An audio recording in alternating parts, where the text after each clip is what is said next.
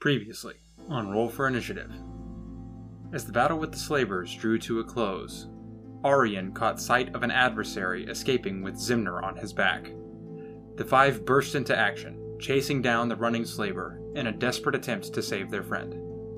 However, just as the target was within their reach, Zimner awoke and teleported himself away, not knowing what was going on or where he was. As chance would have it, he ended up near the other slaver, who began an escape attempt in the opposite direction. This attempt did not last long, though, as Zara's net slowed the slaver long enough to allow her and Balasar a chance at retrieving the unconscious circus performer. Meanwhile, deeper in the woods, Arian led a one-sided solo battle against the other slaver, ending the fight by vaporizing the orc's head. Back in the Log Snapper residence, the group tied up the slaver intended to Zimner as Annabelle's boss, Vambag, showed up. Wanting to know what happened to his friend and employee, the lumberjack foreman offered to spend the night with the group.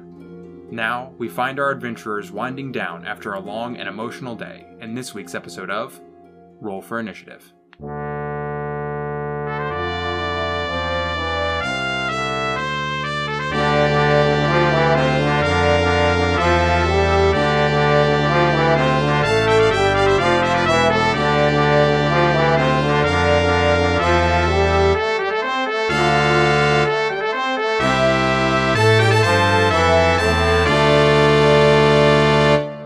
So I guess we'll start off then with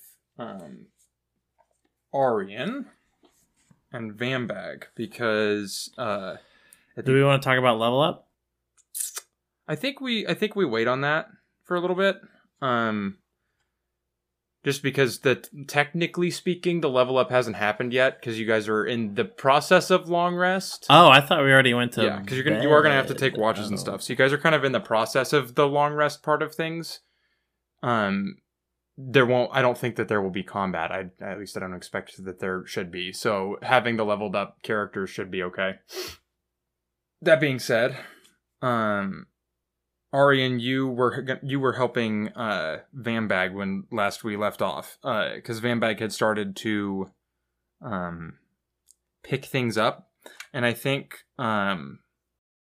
Caitlin, so Zimner's in bed already, and has been in bed this whole time you guys have been there. I think that Zara and Balasar are just going to go ahead and go to bed probably, because I think that we'll just treat what Vambag and Arian are doing as like the first part of their first watch, as they're kind of tidying up a little bit. So Arian, this first little bit's going to just be with you and Vambag, because I feel like this character needs to be fleshed out more, since he's actually going to be potentially involved in an interrogation later in this episode. Gotcha. So you guys were in the middle room of the Log Snapper home, and after you guys had agreed to let Vambag spend the night with you all, he had begun kind of cleaning things up in the kitchen area, just picking up bottles and putting them back on racks and such, putting away dishes, things that had been tossed out of cupboards, putting them back where they belong.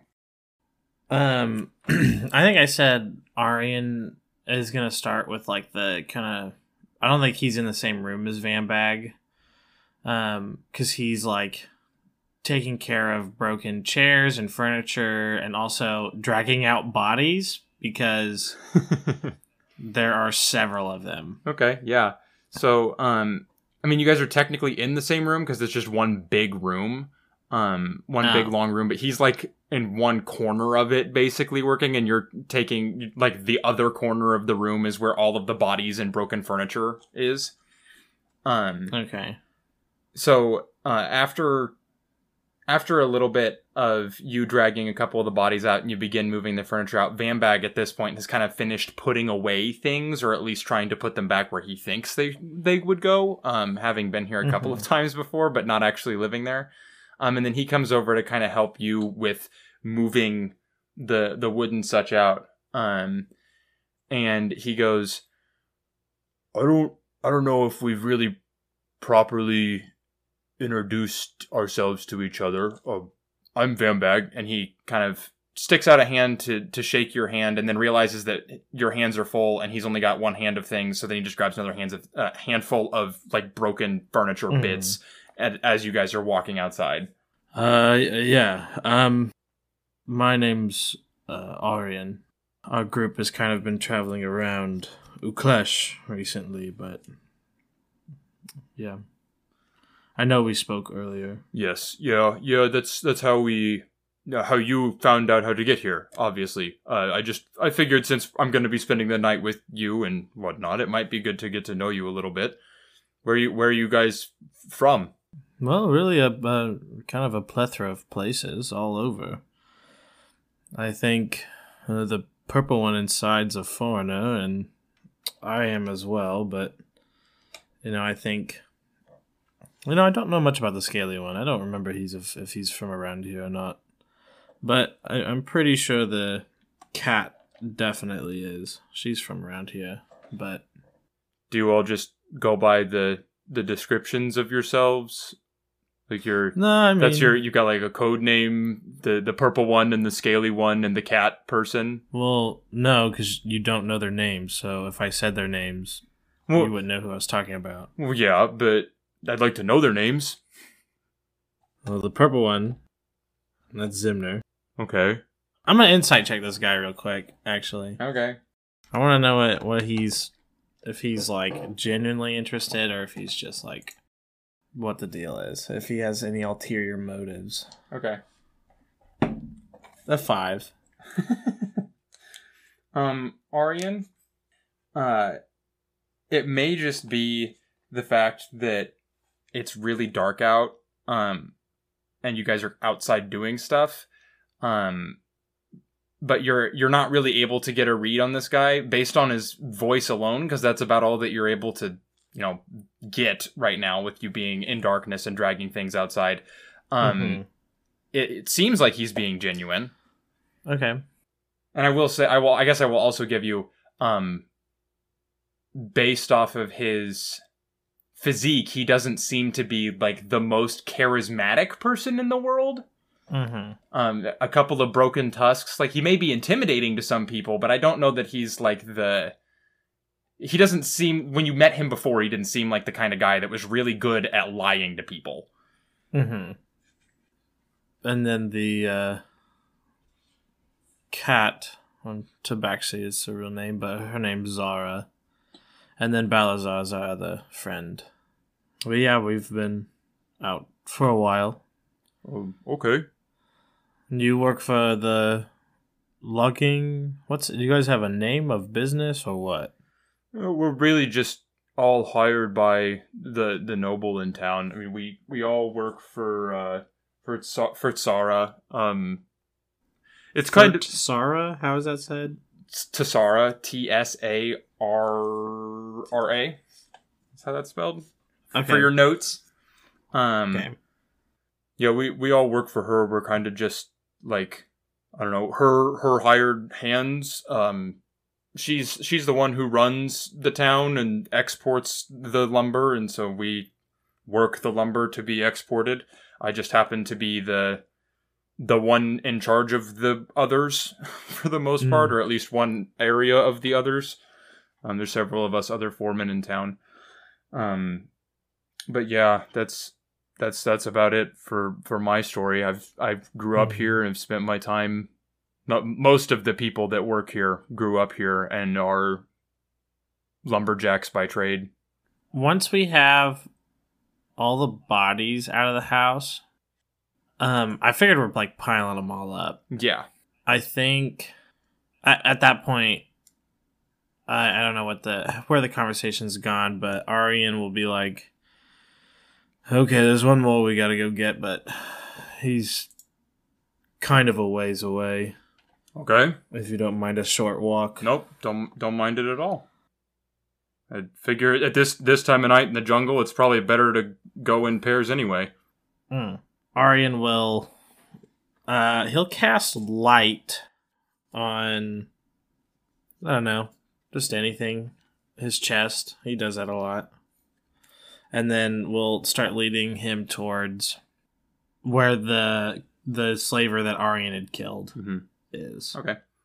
As you guys are kind of crossing over some of those stumps that several people tripped on earlier in the day, Van Bag, you can tell now that there's some light. You can tell that he's looking a little bit disheveled, and he kind of mumbles, "Man, I really hope we can find Annabelle. She a good worker? Yeah, and I've kind of taken her under my wing. I don't know, maybe I shouldn't be telling you this, but it's, not my story to tell, but I mean, it may be helpful for finding her, but her parents disappeared a couple of years ago. We're told they're lost at sea. She's never really given up on them, but has always missed them, and they were good workers too. Her mom kind of helped to lead a lot of the reforestation efforts, and her dad, being a giant, was really good at logging.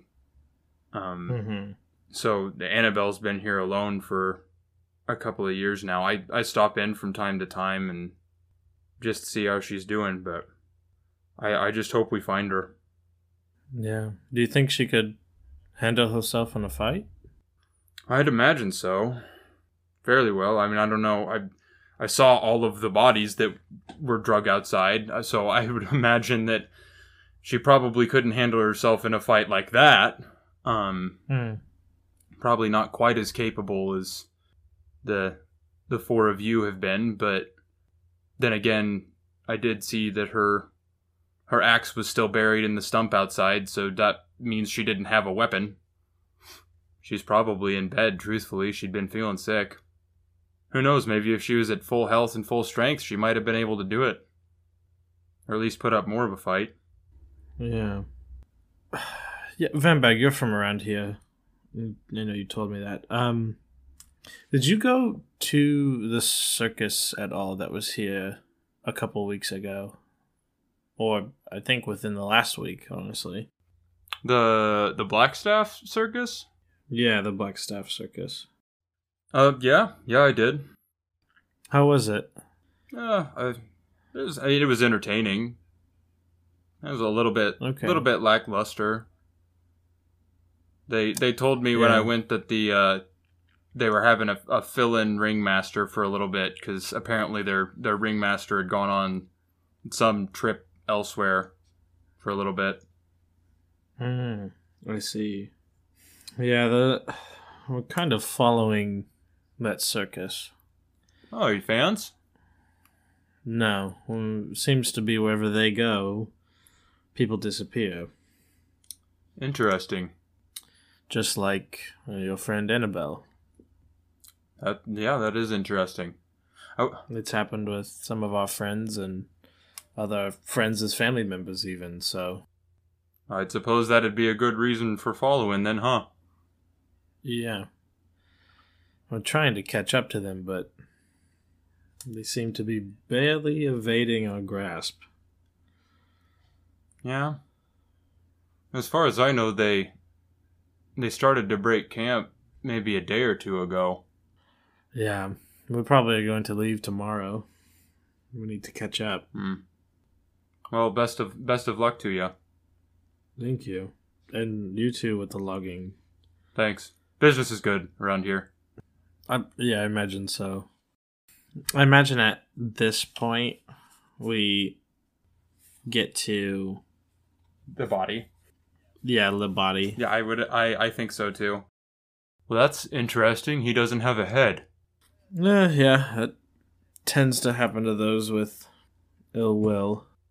I wonder if it's one of those should have seen the other guy moments. What do you mean by that? Oh, like you get beat up and then you say you should have seen the other guy. Yeah, well.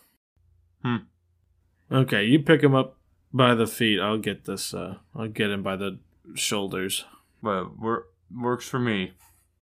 He bends over and picks him up by the feet, and the two of you start walking back. Yeah, this one, he was trying to run away with Zimner, our tiefling friend. Ah. But we made sure he didn't get away, obviously. Yeah, I can see that. You mentioned, Arian, that some of you had lost people to this slaving group, I guess. What about you? You ever lost anyone?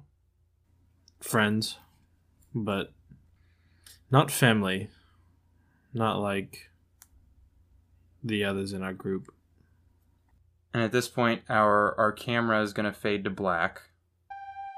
And when we cut back into focus, we are in a different place and a different time. Still dark out, but it's evident that the scenery is different. Rather than jungle surrounding us, it's more woodland. And as we kind of pan around, we can see several tents that have been pitched what looks like rather hastily. A few campfires going in a few different places. And as we pan through this very large campsite, we can see dozens of soldiers. Some of them standing guard, some of them taking care of equipment, some of them tending to wounded, and some of them not breathing anymore. And as we move through this campsite, we move closer to one of the campfires, where we see a younger Arian standing next to, only slightly younger, I suppose I should say, standing next to a workbench of sorts that he's kind of hastily put together, mostly using a small kind of like trunk or a cot as his workbench, where he's got his armor laid. He's making some repairs, and nearby, working on a different chunk of Arian's armor, is a deer. And Arian, you remember this moment as a moment where you and Adir were working on fixing your equipment after a battle that you guys had with a Florian hit squad earlier in the day. Mm-hmm. And as you're working, you kind of hear over your shoulder, Adir says, "Well, that was quite a tizzy." Yeah, they kind of came out of nowhere there. Sure enough, did. I'm glad we both made it out. I was not expecting that one. Yeah, no. Yeah, that was a lot more violent than I would have preferred. Yeah, but this is war. Maybe not my war, but somebody's. Oh, Arian, you are a special one. I guess you could say that. Well, what do you say once we get this armor all fixed up and repaired, we sit down for a little game of Legends of Toxia, or Heroes of Toxia? You trying to get your ass beat again? Oh, you know I love it when that happens. I'm sure. Someone as resilient as you. Honestly, I was shocked that you were so good at it the first time we played. Me too, especially since my intelligence is an 8. But at this point, he has finished working on the greave of yours that he was working on, and he takes it back over to where the rest of your armor is and sets it down next to it, and you're finishing up working on one of your gauntlets as he begins to pull out one of his decks of cards and starts to kind of look through it to make sure everything is in order before the game starts. And as he's, halfway through kind of panning through the deck to make sure he's got the right cards in there, the two of you are startled, and he drops his cards as the sounds of warning horns begin to blare from the edge of camp. And a few moments later, as the two of you kind of stand up and begin to look around to figure out what in the world is going on, another one of the soldiers that's near the campfire that you and Adir are camping at gets just blown backward as an arrow hits him square in the chest, and he flies back onto the ground and just lies there motionless. Get down! I'll yell as I hit the deck. I'm fucking trying to look around us to see where that shit came from. Adir obviously follows suit, and as he hits the ground, you can see that he's looking around too, but it's more that he's looking around for his bow. And as you kind of glance that out of the side of your eye, and then you start looking around again to see what in the world is going on, as another volley of arrows comes flying in your direction. And you guys are kind of in the middle of your platoon, but not quite the middle. It's like you're at the edge of the middle. But it's evident that these arrows are all coming from within where your platoon would have been camping. Shorter ranged shots, not longbows, which makes a lot of sense given the time of day and visibility. And as you begin to piece this together, you can see on the other side of the clearing that has been made around this campfire that you and Adir and several other soldiers have pitched their tents. You see bursting out of one of those tents is a soldier in Florian armor wielding a kite shield and a longsword. And he kind of scans the surroundings and then locks eyes with you and begins to charge you. So this dude's got a kite shield and a longsword? Yes. And so I only see him? Yeah, so he is the first of these soldiers that you've seen. I think Aryan... I think I try and shoulder check that dude. So you scramble to your feet and kind of begin to rush toward this man. And as you get to your feet, you notice that Adir does as well. And he darts toward darts toward his kind of small tent, because he had been out in front of your tent helping you with your armor. So he darts toward his tent and away from you. How do you think, since we don't really do rolls much for flashbacks, how do you think this shoulder check goes for Aryan? I think it's because Aryan's is this like a normal Humie? Yeah. I think he does pretty well at just like knocking this guy down. I don't think he really totally immobilizes him, but I think he just like knocks him over, and it's like long enough that it gives like Aryan a moment to run and like just change directions and running back to his own equipment. Okay. I think that makes a lot of sense, probably given this guy's charge and seeing you unarmed and unarmored. He runs with a little bit more confidence, maybe overconfidence, some might say. So it doesn't take much for you to dodge the first swipe that he makes at you. And then it's very easy after that for you he's now exposed himself right in the chest. You shoulder check him backwards and onto his back without so much as a scrape to yourself. And you dart back to where your equipment is. And as you get back to your equipment and kind of begin to survey what's there and what you can quickly get a hold of in this ambush, you see Adir come back out of his tent, and he's got his bow with a few arrows and a short sword strapped at his hip. And he sees the man who's on the ground and takes advantage of this moment to let loose an arrow and lodge it in this guy's neck. This exposed spot in his neck as the guy's kind of sprawled out, yard sale style. Well, I guess the battle isn't over, Aryan. Yeah, fucking holy shit. Alright, give me a moment. And I think Aryan's gonna begin taking stock of his armor and weapons and where they're at. Yeah, so your armor's all kind of laid out on your cot.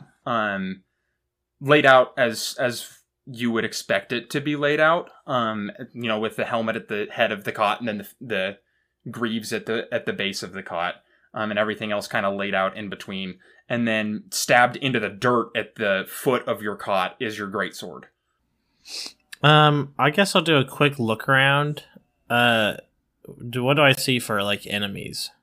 As you take a moment to take stock of the situation and then look back around, you see that several more of these Florian soldiers have begun to enter this campsite area from across the campfire again. Pretty evident that they're coming from the outside ring. Some of them are equipped with similar equipment to the last individual that you ran into, but there's one that you can tell is a little bit larger than the rest and is carrying a large great axe with 2 hands as he enters this campsite area. I think Aryan begins to don his armor. Like, I'm like out in the open, right? Yes, yeah. All right, yeah. I'm just trying to do this shit as fast as possible so that I can get as much on before I get like run up on. Okay. And as these guys, these ones are a little bit less cautious in their approach to the campfire, where the first one like entered and surveyed the surroundings. These ones, it looks like, came from battle already. Some of them have some bloodied equipment, and they don't take as much time to survey the surroundings. A deer kind of guards you for a moment with the last couple of arrows that he was able to quickly grab, taking down a couple of the grunt type individuals. But these ones are sprinting across the campfire much faster, so you're able to get your right gauntlet on before they're like almost on top of you. And then I'll just fucking grab the hilt of that greatsword and begin swinging. And as you do that, you hear the sound of steel in a scabbard as a deer pulls out his short sword, because he drops his bow, and you can tell that he's out of ammunition, so it is time to come to blows with these individuals. And I think that the two of you fight back to back for a little bit, fending off this ambushing force of Florians. The one that's carrying that large battle axe seems to hang back for a little bit, and let some of the other soldiers come in to try and soften up the campsite, which they're able to do. You and Adir aren't the only soldiers that are in this area, and at least initially. But before long, it is just the two of you standing back to back, taking on what feels like the entire ambush on your own. And you're doing a lot more of the heavy lifting, so to speak, here. Adir has been trained in the short sword. He knows how to use it, but his preference has always been to use his bow when possible. Where you're much more comfortable with the nice big blade that is in your hand, because that's how you have been trained since you entered the military. And when it becomes evident that the two of you are like the last resistance in this area, the large man with the great axe begins to approach you, Aryan, and begins to basically duel you. Oh, amazing. And when he comes in, it's a cautious veteran's approach. He's been in battles before, and you can read that off of him as he comes in. It's like he's waiting for you to make the first move. Man, I think Aryan is like, at this point, he's a big, like, kind of big, strong guy, but he's starting to feel the effects of a battle earlier in the day or the week, and has been fighting off for minutes now. I think he is beginning to feel slower, and seeing this guy come in, I think he knows that he's got to take him before anybody at this point, because if he can't get him now, he's not going to have the energy to later. So describe to me what it is that Aryan looks like in this moment of realization, and what is it that he does?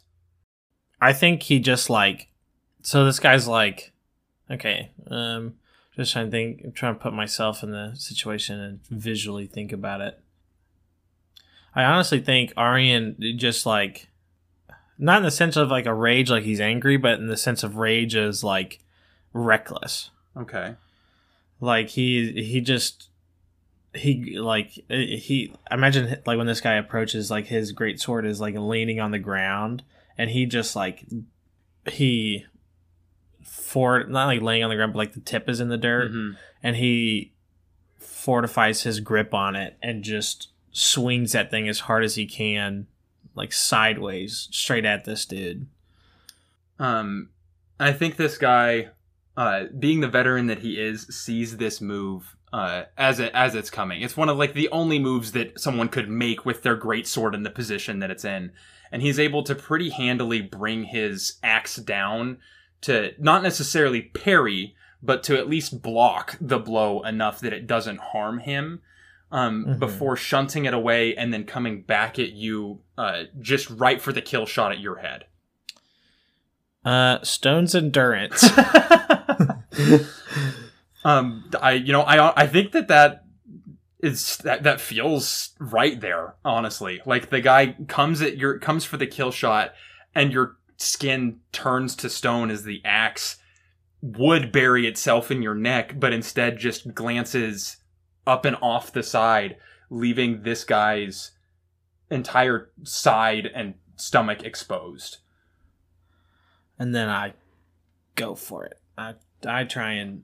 I think I go with a more like jab approach here instead of just like a big swing round, which is maybe unconventional for a greatsword. I think that is very unconventional for a greatsword, but I think that given the unexpectedness of having this certain kill shot just blast off of the enemy, leaving them unharmed, this veteran just is unable to recover from exposing themselves too much.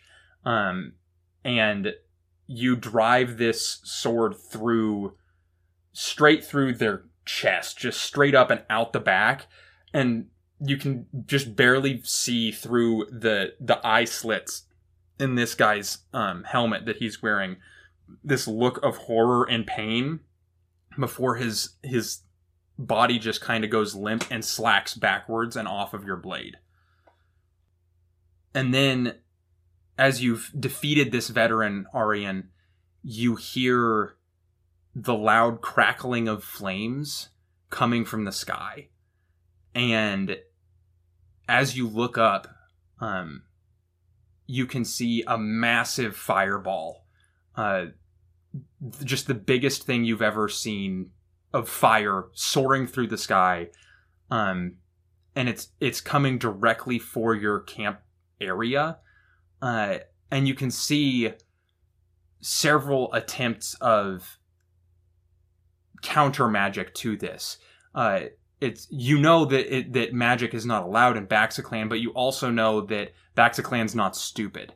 The army has countermeasures to magic, which most commonly is some of the commanders have counterspell abilities with their swords, and you watch as these attempts to counter this massive war magic fireball zip through the sky from different places in this campsite, but every single one of them either misses or like hits it but doesn't quite get in enough to stop it. And then this fireball comes down and blasts into your campsite and explodes right in the middle of your campfire. It knocks you and Adir and the few remaining Florians that are in the area just off your feet and apart from each other. Think like an artillery shell going off next to you is what this would be like. And as you kind of like clear your head, your ears stop ringing. As you clear your head and begin to take stock of what is going on around you again, I feel that Arian is probably quick to get back on his feet here. Would I be correct in that assumption? Yeah, I think you would. I feel like you get on your feet, but like there's this loud ringing in your ears, so like you can't hear anything that's going on. But as you kind of take stock of what's around you, your great sword has been knocked from your grasp. So you're looking for that, and you look over and see that Adir is still on the ground, but as you see him, you like lock eyes with him as a Florian soldier drives their sword into his back. And as this is happening, it's like time begins to slow for you, Arian. You watch Adir reaching out toward you as that sword first begins to penetrate, and you can see him mouthing something to you. But the ringing in your ears from this massive fireball doesn't let you hear it. And then his arm drops and his face hits the dirt. So Arian, what comes next? I don't think Aryan really remembers. Okay. I feel like the closest thing, the best way that he could describe it if he was to explain it to somebody is that there was like this audible pop and everything was white. I think that's fair. And everything, and I think that is what Aryan sees. What we see as an audience, though, is a face of anguish on Aryan before a lightning bolt streaks out of the sky, the clear night sky, directly into Aryan, who is reaching out toward a deer, before a massive blast of electrical energy emanates, centered on Aryan and out into the whole campsite, killing everyone. Florian, Baxiclan, it's indiscriminatory. Everyone dies, except Aryan.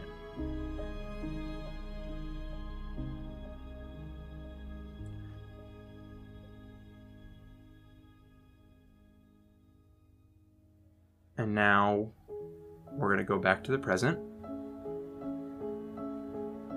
where Aryan and Vambag are carrying this last slaver back into the body pile at this point. I think after we toss this last body in the fire, Aryan will begin to light a fire and begin. Maybe I don't know if it's a bad idea to burn bodies, but I think that's what we're gonna do. Okay. I think he's gonna set this pile ablaze with the broken wood that we've also gathered and everything, and just kind of leaving it alight here for a little bit. And I think if Vambag is particularly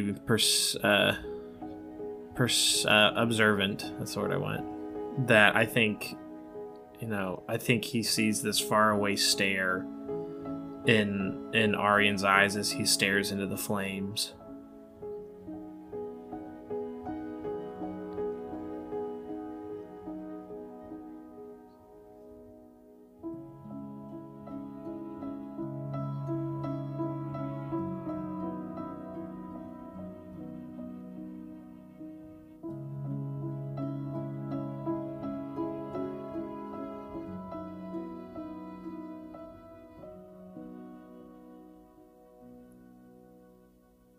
I think that that's a good scene there. We see this large pile of bodies and broken furniture that has been cast alight by a torch thrown into the fire. This funeral pyre for the enemies of the five. And we see Aryan and Vambag standing and watching it for a while before making their way back into the home, and leaving the pile burning as the guard shifts. I think Aryan and Vambag now go to bed, and we get to the watch of Zara and Balasar. Zara, I'm going to have you, as Aryan and Vambag go to bed, and as you wake up, the way that this is going to work for your part of this watch, your half of the long rest watch, is I think I'm just going to have you roll perception a couple of times, and I'll have you roll perception once now at the beginning of your watch. Okay. Oh boy. That's a 9. Okay. Zara, you don't notice anything out of the ordinary as you're looking outside. I mean, you see the large pile of bodies that's still burning some, but a lot of the fuel has kind of gone out of the fire at this point. It's been cremated. But it was a large enough pile that you can still see this sort of bonfire out front by the pavilion. And I think that's about all that you're really going to get for this first bit. It's still very, very dark outside. You've got a torch lit that's kind of in the main room. Everyone else is kind of off sleeping in the same room that Zimner's in. And as you kind of check the slaver that you guys have tied up, the bonds are still secure. He's still very much unconscious. So you and Balasar kind of move to the main room for a little bit, to just relax and keep watch. I guess Nanku's probably with you as well. Mm-hmm. Scamper around. He's probably very much enjoying one of the bananas that you carry with you that you had promised him. Mm-hmm. I am curious though, and this is less of a we're having a scene moment and more of just a question from me as an individual that's curious about it. Where do you keep the bananas that Nanku doesn't get to them? That's a good question. I actually kind of have thought about that, but not really. Probably, I don't know. Honestly, probably in like Aryan or Zimner's bag of holding or something. She just keeps it in there. So a place that it's very evident that Nanku just doesn't know how to get to it. Yeah, I kind of like that. You know, like every time that you have to get a banana for him, you gotta sneak off to somebody else's bag of holding and like reach inside there real quick to give it to him. So I think he's sitting there just munching. And at this point, like there are no more chairs in the home. They were all smashed and were all part of the fire. So it's just the two of you kind of sitting cross-legged on the floor near the large opening that used to be the outside door. And Balasar is just kind of staring off into the distance a little bit. What's up with you? Oh, I'm missing the hunt. Oh, yeah, I guess I didn't really think about that. You used to hunt with your brother, right? Yeah. We're both slayers, so there were a lot of times where we were out killing beasties together, and I haven't gone out on a hunt in a while. I mean, don't get me wrong. Killing stuff yesterday, it's similar, but it's not the same as tracking some Remoraz to its lair and then finishing it off. Yeah, that's a little bit different. What was your brother's name? His name was Brulo. Is Brulo. Brulo. You have a brother too, right? Yes. Temet? That's his name? Yes, that's his name. What was your relationship like? What'd you guys do together? Oh, we grew up together, watched each other's backs, survived, that sort of thing. We were the only family that we had left besides Cackle, but after he passed, it was just him and I, and then he got taken, so here we are.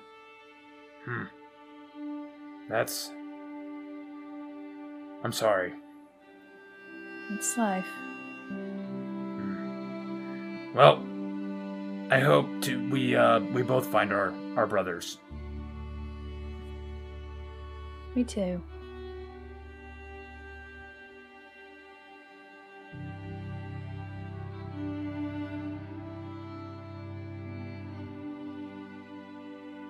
I think at this point, there's kind of just this sullen silence as the two of you kind of take watch together.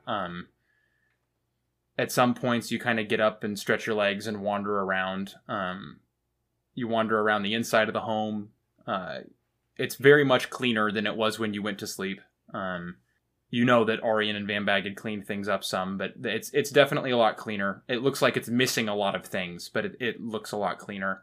And you occasionally will, wander the premises a little bit to double check and make sure there's nobody like sneaking up on you or whatever. And it's at these moments that you and Balasar are both up and wandering around together to, buddy system sort of thing. And then I think after a few hours of this, we get to the end of the watch. And I'm going to have you roll perception again here. And at this point, the sun's beginning to peek over the horizon, so I'll give you an advantage on this particular perception check, I guess. 24. That is so much better than your 9 from before. Helps when I roll an 18 instead of a 3. Just saying. Yeah. So, Zara, you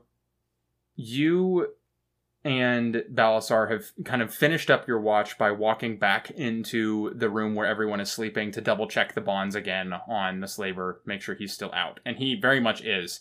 But as you kind of look outside again, as the sun's peeking over the trees, you can see out near that wood cutting pavilion, there is a small, very, very small, like not even a couple feet tall, brown bear that is standing under that pavilion.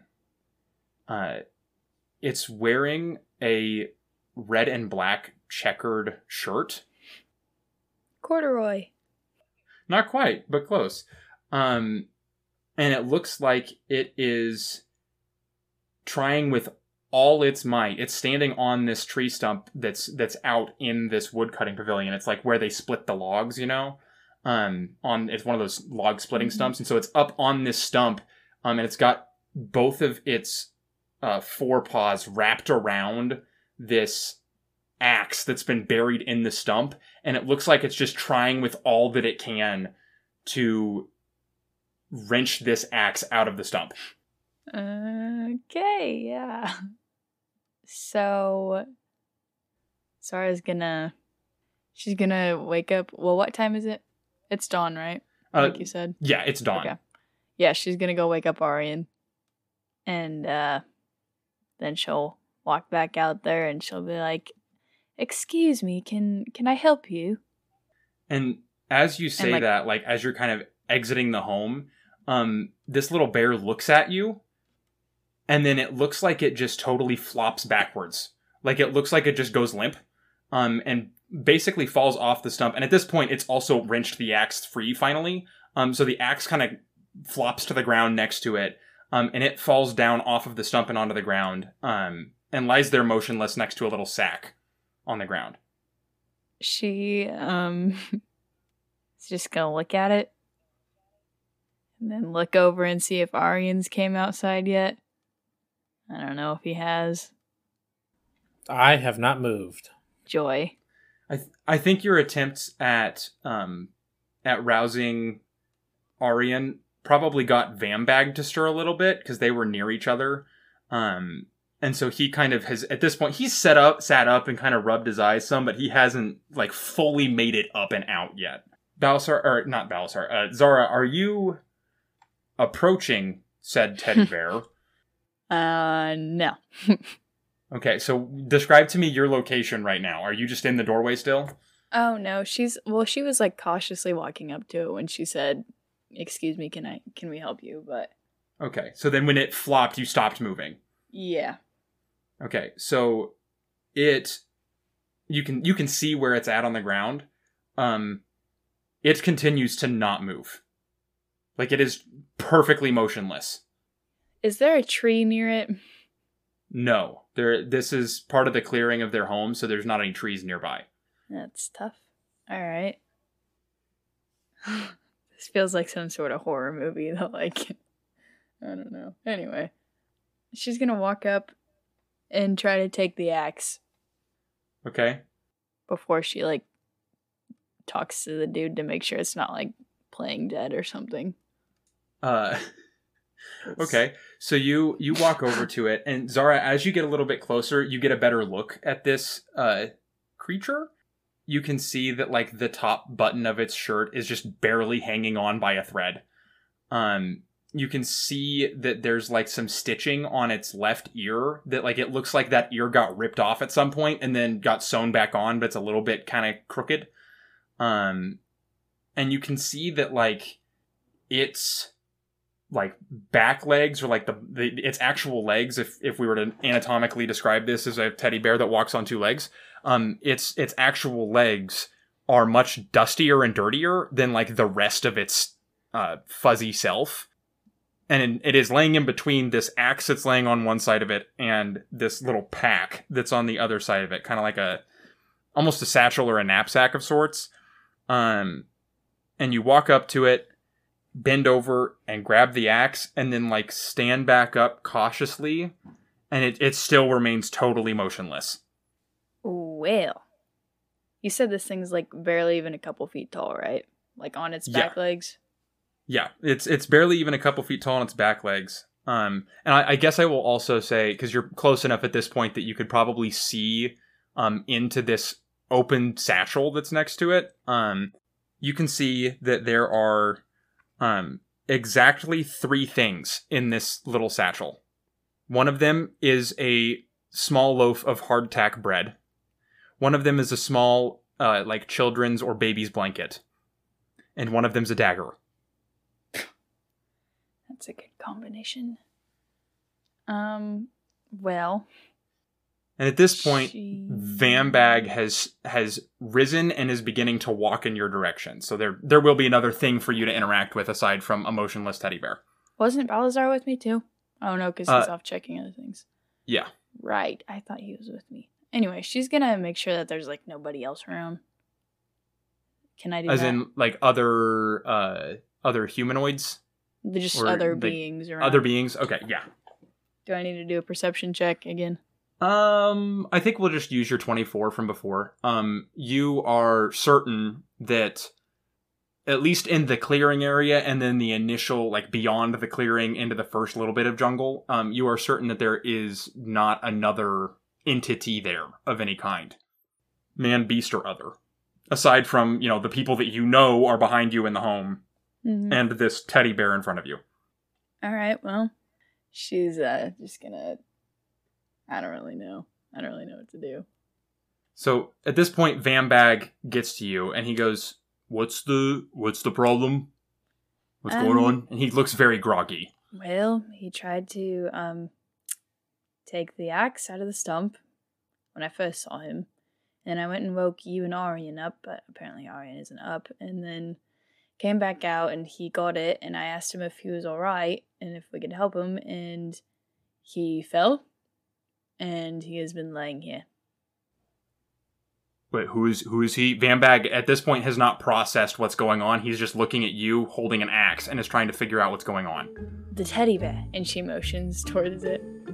Vambag traces his eyes from you down to where you motion with the axe, and he sees the teddy bear, and you can physically see a look of recognition in his eyes. And he goes, Is this Annabelle? No, that's not Annabelle. That's Timber. That's her teddy bear. And as this exchange happens, the teddy begins to sit up, and I need to go get Matt. You're full of shit. There's no way, dude. No. There's no way he's already here.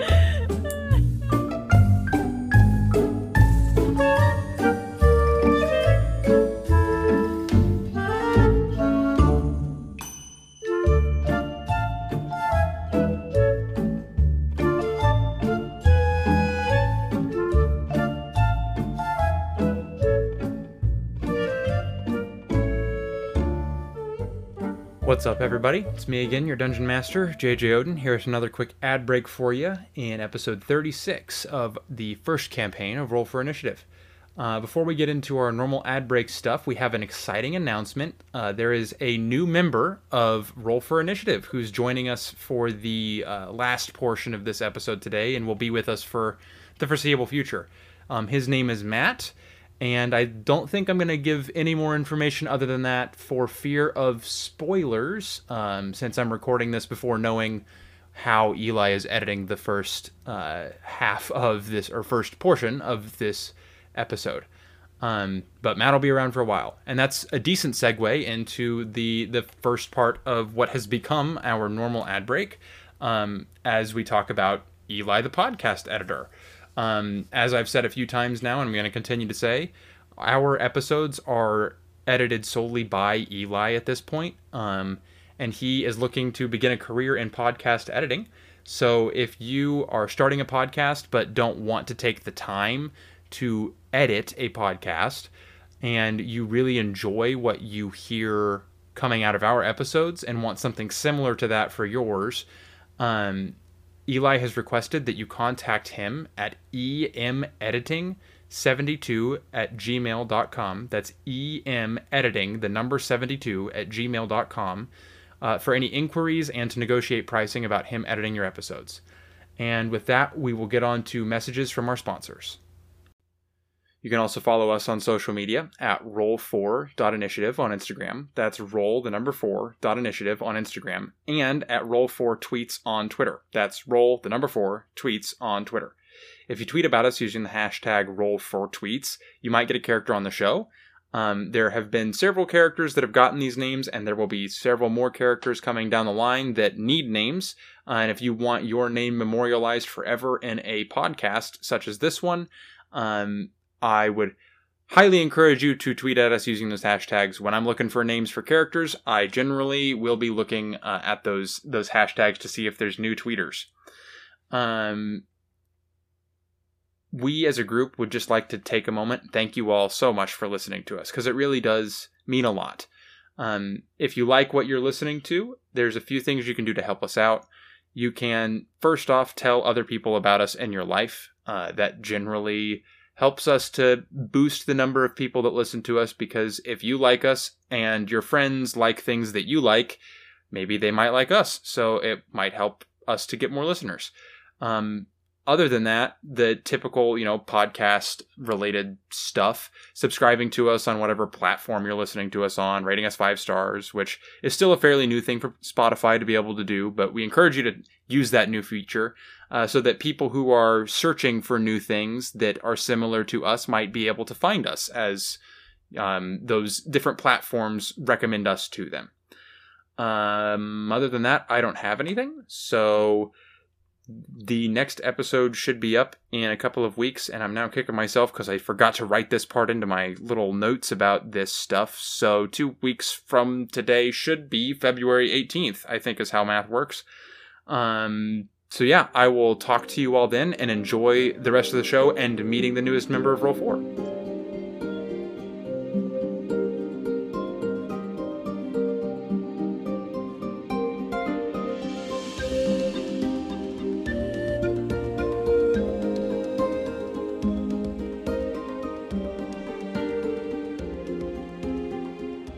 So, Matt, Timber, here's what you know. Standing over you are 2 individuals. I guess I should say, you just flopped backward off of a tree stump because you finally got Annabelle's axe free. As a tabaxi lady that you didn't know came out of the home and addressed you, which startled you a little bit, so you went teddy bear mode and flopped backwards off the stump, dropped the axe next to your pack of supplies. She then cautiously approached you alone, picked up the axe. You didn't move. Mm-hmm, yeah. And then at that point, Vambag made it out. The 2 of them had a short conversation, and you know who Vambag is. You've seen him before. And as he had looked over to you and said, "That's not Annabelle, but that's Annabelle's teddy bear, Timber." And that's when you sat up.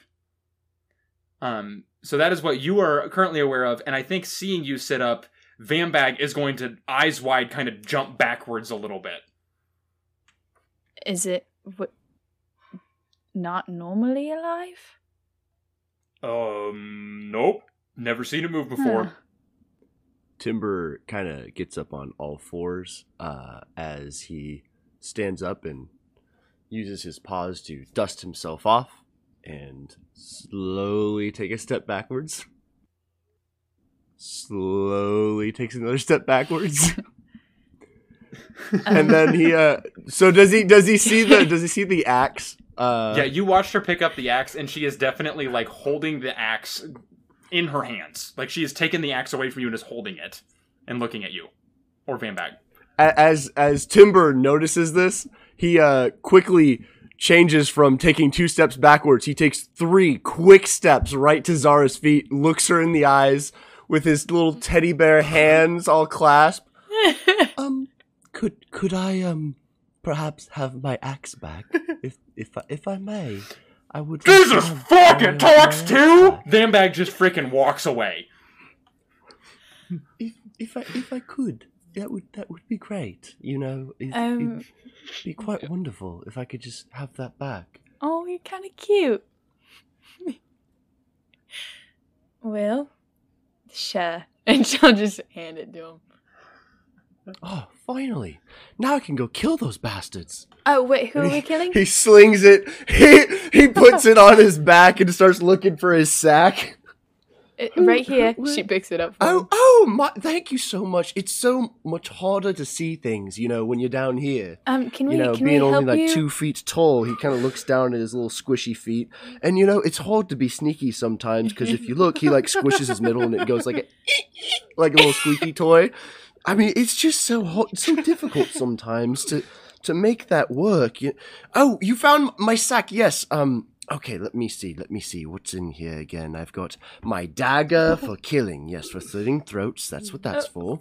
My hardtack bread I don't need. What's that for again? Annabelle. Yes, that's for Annabelle. That's perfect. Her blankie for when she was 3. She still never uses it. And then that's it. Okay, let's put it back in. Can we help We got you? everything. Okay. Would you like... Oh, yes. I'm so terrible sorry. My name is Timber. Yes. Timber the Teddy. Timber? Yes, Timber. You can see it on my tag, and he there's a little tag sewn into his butt that he like turns around and points out. If you look, okay, it says Timber. Yep. See it? And Zara shields her eyes, kind of. Yes.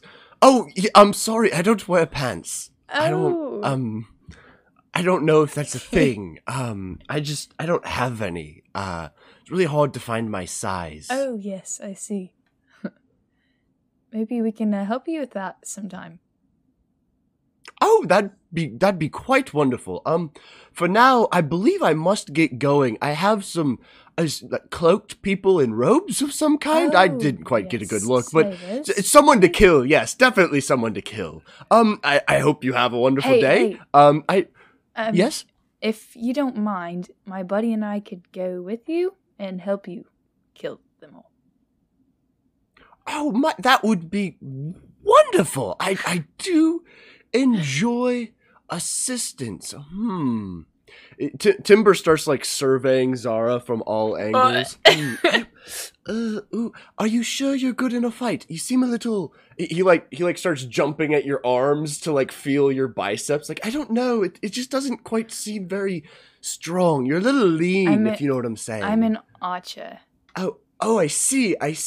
But I don't. It's just very. I don't know. His head like very tilts to the like all the way to the side. Like imagine a dog that doesn't quite know what's happening. Like an archer. Yes. I know what that is.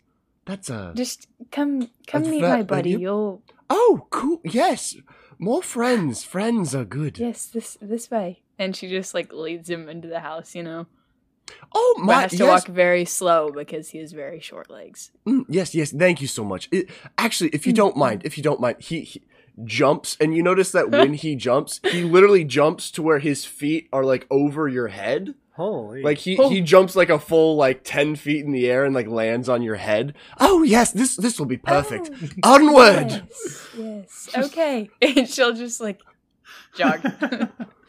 The two of you... Oh, this is wonderful. The two of you jog back into the home, and as you get in there, you see Vambag very, like, eyes wide in horror, sitting next to Balasar, like, on the ground. Just, it looks like Vambag is in shock at this moment, and Balasar is like, buddy, it's gonna be okay.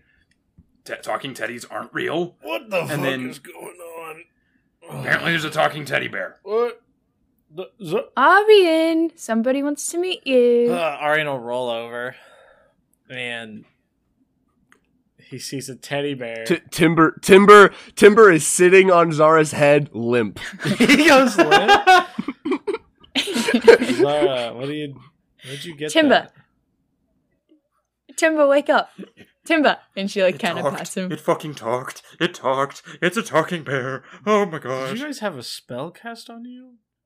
Timber the teddy bear? What? How Zara, do I get what him are out you of this? talking And she about? just like crosses her eyes as she looks up at him. I promise you I'm not crazy. Timber, wake up. Nanku, can you talk some sense into him? And she like lifts Nanku up onto her head too. Timber, there's now a small lemur, a baby lemur, in fact, that is also occupying Zara's headspace with you, and it starts to kind of poke you, like the little squeaky is what we all hear now. And just over and over again, and after doing it a couple of times, the monkey seems to get kind of an excited like bounce to it and begins to poke you very rapidly. Does my loose top button fall off? Like, is he being violent? No. It's more of like he's really enjoying poking your stomach, and he's just poking you. Just tap tap tap tap tap tap tap tap tap tap tap tap tap. Oh, that's more than okay. I would like to cast message. I believe I have to make a check for that, JJ. Just to keep it honest, I have to make a DC 15 check. Yeah, I think so. I got it. What'd you roll? I rolled a 10, and I have a +9 modifier. Okay. You have to do a what check So- to cast a spell? It's just a check. Don't worry about it. Anyway, Zara, in your ear, you just hear the tiniest of whispers. I don't know. Are we supposed to be moving with people around? I thought people weren't supposed to see me move. Is that not a thing? Are people not freaked out when I move? I figured, he seems to be having an existential crisis over there. Is that should I let him be? Usually when he comes over, I just stay still, and he usually just goes away after a while. But I'm not entirely sure if we should, I don't know, do something about this. Oh, right. Okay. Let me see. And they're just like hearing Zara talk to herself. At this point, Arian gets up and is gonna like walk over to Zara and like get eye to eye with this teddy bear. So you see, you can move around. Actually, she just grabs Arian's arm and they just walk back outside, like around the corner. Okay, so can't he's see. real. As soon as you can we're move now. outside and around the corner, Timber stands fully upright on her head and extends his little tiny arm to shake. Oh, hello. Arian jumps and swings. He fucking knocks the shit out of Timber. Whoa, He swings his arm and hold on. Please do. like knocks him off her Please head. do. I've got to make a dex saving throw for Nanku, because Nanku at this point has also jumped in fright, and we need to see if Nanku also gets clocked. Poor kid.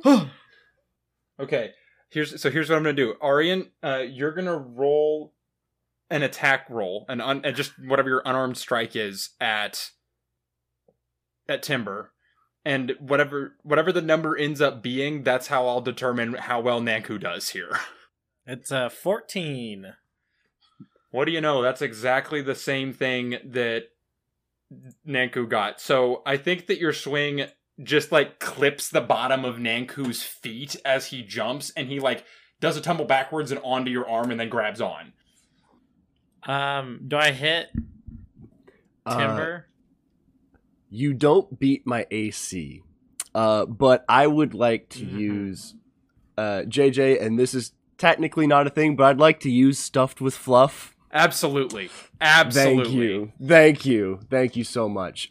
So you end up hitting me, and I go flying back 10 feet. And as I land, I kind of stand up and dust myself off. Well, now that was very rude. That's not. You hit not- Timber. Oh my at gosh, all. you scared me. I thought you weren't. And there's a very, by the way, when you hit me, there's also a very loud squeak from my little squeaker inside. To be fair, I didn't think you were real. Well, I mean, obviously, I I'm told you real, he was real. You're real. This kind lady over here is real, which I don't believe I've asked her name yet. She introduced herself as Zara, so I don't want to forget that, I believe. But, it seems rude. I was just introducing myself, What are you? But He's a teddy bear. I'm a teddy bear. Yeah, but come on, not a normal teddy bear. Well, yes. I mean, if you look at me, I'm a teddy bear. I mean, look, I have my button-up shirt. You know, it's plaid. It's red. It's nice. I have my two paws, and you see his two arms, just wiggle around. And he's like, and I have two legs, and one at a time, each one comes up and shakes. And I have my lovely head with my two eyes, my two button eyes, and my snout. Which, by the way, as he draws attention to it, you guys notice that as he speaks, it doesn't move. I didn't think it did.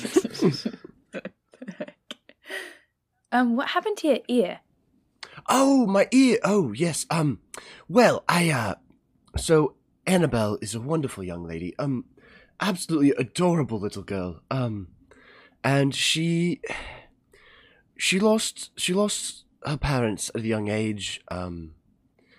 They're currently missing. Not dead, thankfully, but I mean, we haven't seen them for many, many years. And so I may have gone into their room once, maybe years ago, to be honest. And she grabbed me because I was disturbing the feng shui of the room, if you will. That's not the word I'm looking for. You know the thing when, like, you don't want to touch a room in case people come back? It's kind of like that. And I was looking for something, and she grabbed me by my ear, and, well, half giants, they're not exactly weak, so she just accidentally kind of ripped it off there. As he's explaining all of this, you can almost visibly see exactly what he's saying, to the point where as you blink, you realize that everything that Timber is saying, he's acting out at the same time, and you're seeing illusions around him to set the scene. Interesting. Like, you see all of a sudden a big, a bigger than him figure grab him by the ear, and you see what looks to be his ear pops off, and then he kind of flops down, and then the figure comes over and sews it back on into the state it is. And at the end of it all, you see him stand up with two arms up, ta-da! How can you do that? Yeah. Oh, do what? What are you, friend? I'm a teddy bear. Nah, you know what I mean. But Well, I honestly not sure I do. Balasar, at this point, pokes his head around the corner and goes, "Yeah, that looks like a teddy bear to me." I mean, your magical friend. I mean, like me, and then I will crackle lightning between my fingers. Oh my, now that is quite dangerous there. That seems incredibly zappy. Well, yeah, kinda. So, I don't know. So you talk about magic. So I know magic. Yes, magic is just a thing that is. I guess I don't know how do I explain it. I'm a teddy bear. Annabelle loves me, right? She loves me very, very much. What was the first thing you remember? Oh my, this was long, long ago. I want to break just a second. JJ, have we decided how old Timber is? I don't know if we did. He's I'm trying to look at he is not very old. Yeah, he's very young. Maybe a year, if that. Okay. It's not so where Timber was describing Annabelle's parents as having been gone for many years, it's because his lifespan has been so short he doesn't understand the concept of a year. Because really it's only been a couple of years that they've been gone, but Timber thinks it's been forever because, they've never been around for him. Was he so I guess I'm curious if it was he was a teddy bear and then he became conscious, or was it he's always been a conscious teddy bear? I think I don't know how we did. How do he was a teddy bear that became conscious. He Okay. started as a childhood toy, which that got a lot of love, and then when her parents disappeared, there was a need from Annabelle to have someone there in her life and have someone because she was living alone at that point, right? And so she got lonely, and Timber came to life. Okay. So Annabelle's your patron. That's what I'm hearing. Oh, I don't know what a patron is. No, I don't quite really. know what that is. I don't either. Oh my, so many words none of us know.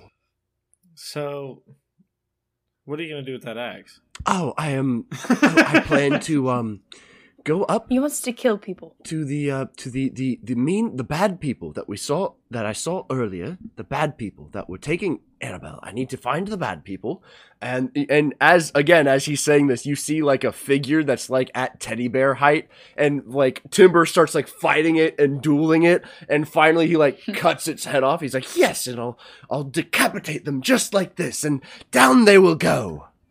Okay, what's that? How do you do that? Oh, how do I do what? The axe? I swing it like from right to left. Illusions. How do we physically see what you're thinking? Illusions is magic. Yes. No shit. Well, Do you know what magic causes that to happen? Well, he just kind of looks around. He's like, well, I just wave a paw. And he waves a little arm, and you see like a chair appear out of nowhere, and he just like plops it down and like sits on it, and he's like, well, I don't really know, to be honest with you. This may have turned into a bit of a therapy session, so oh no, not this chair. He stands up, and that chair disappears, and like a little tiny therapy bed manifests out of nothing, and he lays down on it with like an arm over his forehead. You know, when I first came into being some year or two ago, I think. I'm not really sure on the time. I just found that these things were things I could do, you know? I would wave or say certain words, and things would just happen, you know? And it was little sparks of fun, and eventually I figured out what little words resulted in what, you know, effects, you know? It's really just a simple cause and effect relationship of I do one thing and then another thing happens in the world. It's not really I don't know if I'd call it magic so much as a law of nature. Have you ever been in a fight before? Have you killed anybody? Oh, no, I've never killed someone before in my life. What would you clarify as a fight? I don't know, where you kill somebody? Oh, no. I once, I believe one time I really got into it with a monkey. He tried to steal me from Annabelle, and oh, what happened? And you notice he's like rubbing his chin with his little paw. Oh, that's right. I hit him with my paw. Didn't do anything. Nothing at all. Annabelle had to hit him with a slingshot. I did not do a thing. But now I have this axe. And he hefts a tiny little woodcutter's axe. Interesting. I'm ready to take down the bad guys and take back what is mine.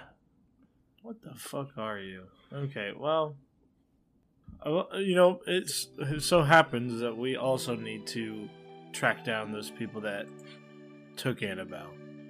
Oh, well, that's So- quite nice. It feels weird to extend the offer to a teddy bear, but you could tag along with us while we go searching. I would love to. Wonderful. Oh, interesting. Timber just starts marching off into the woods. We're not ready yet.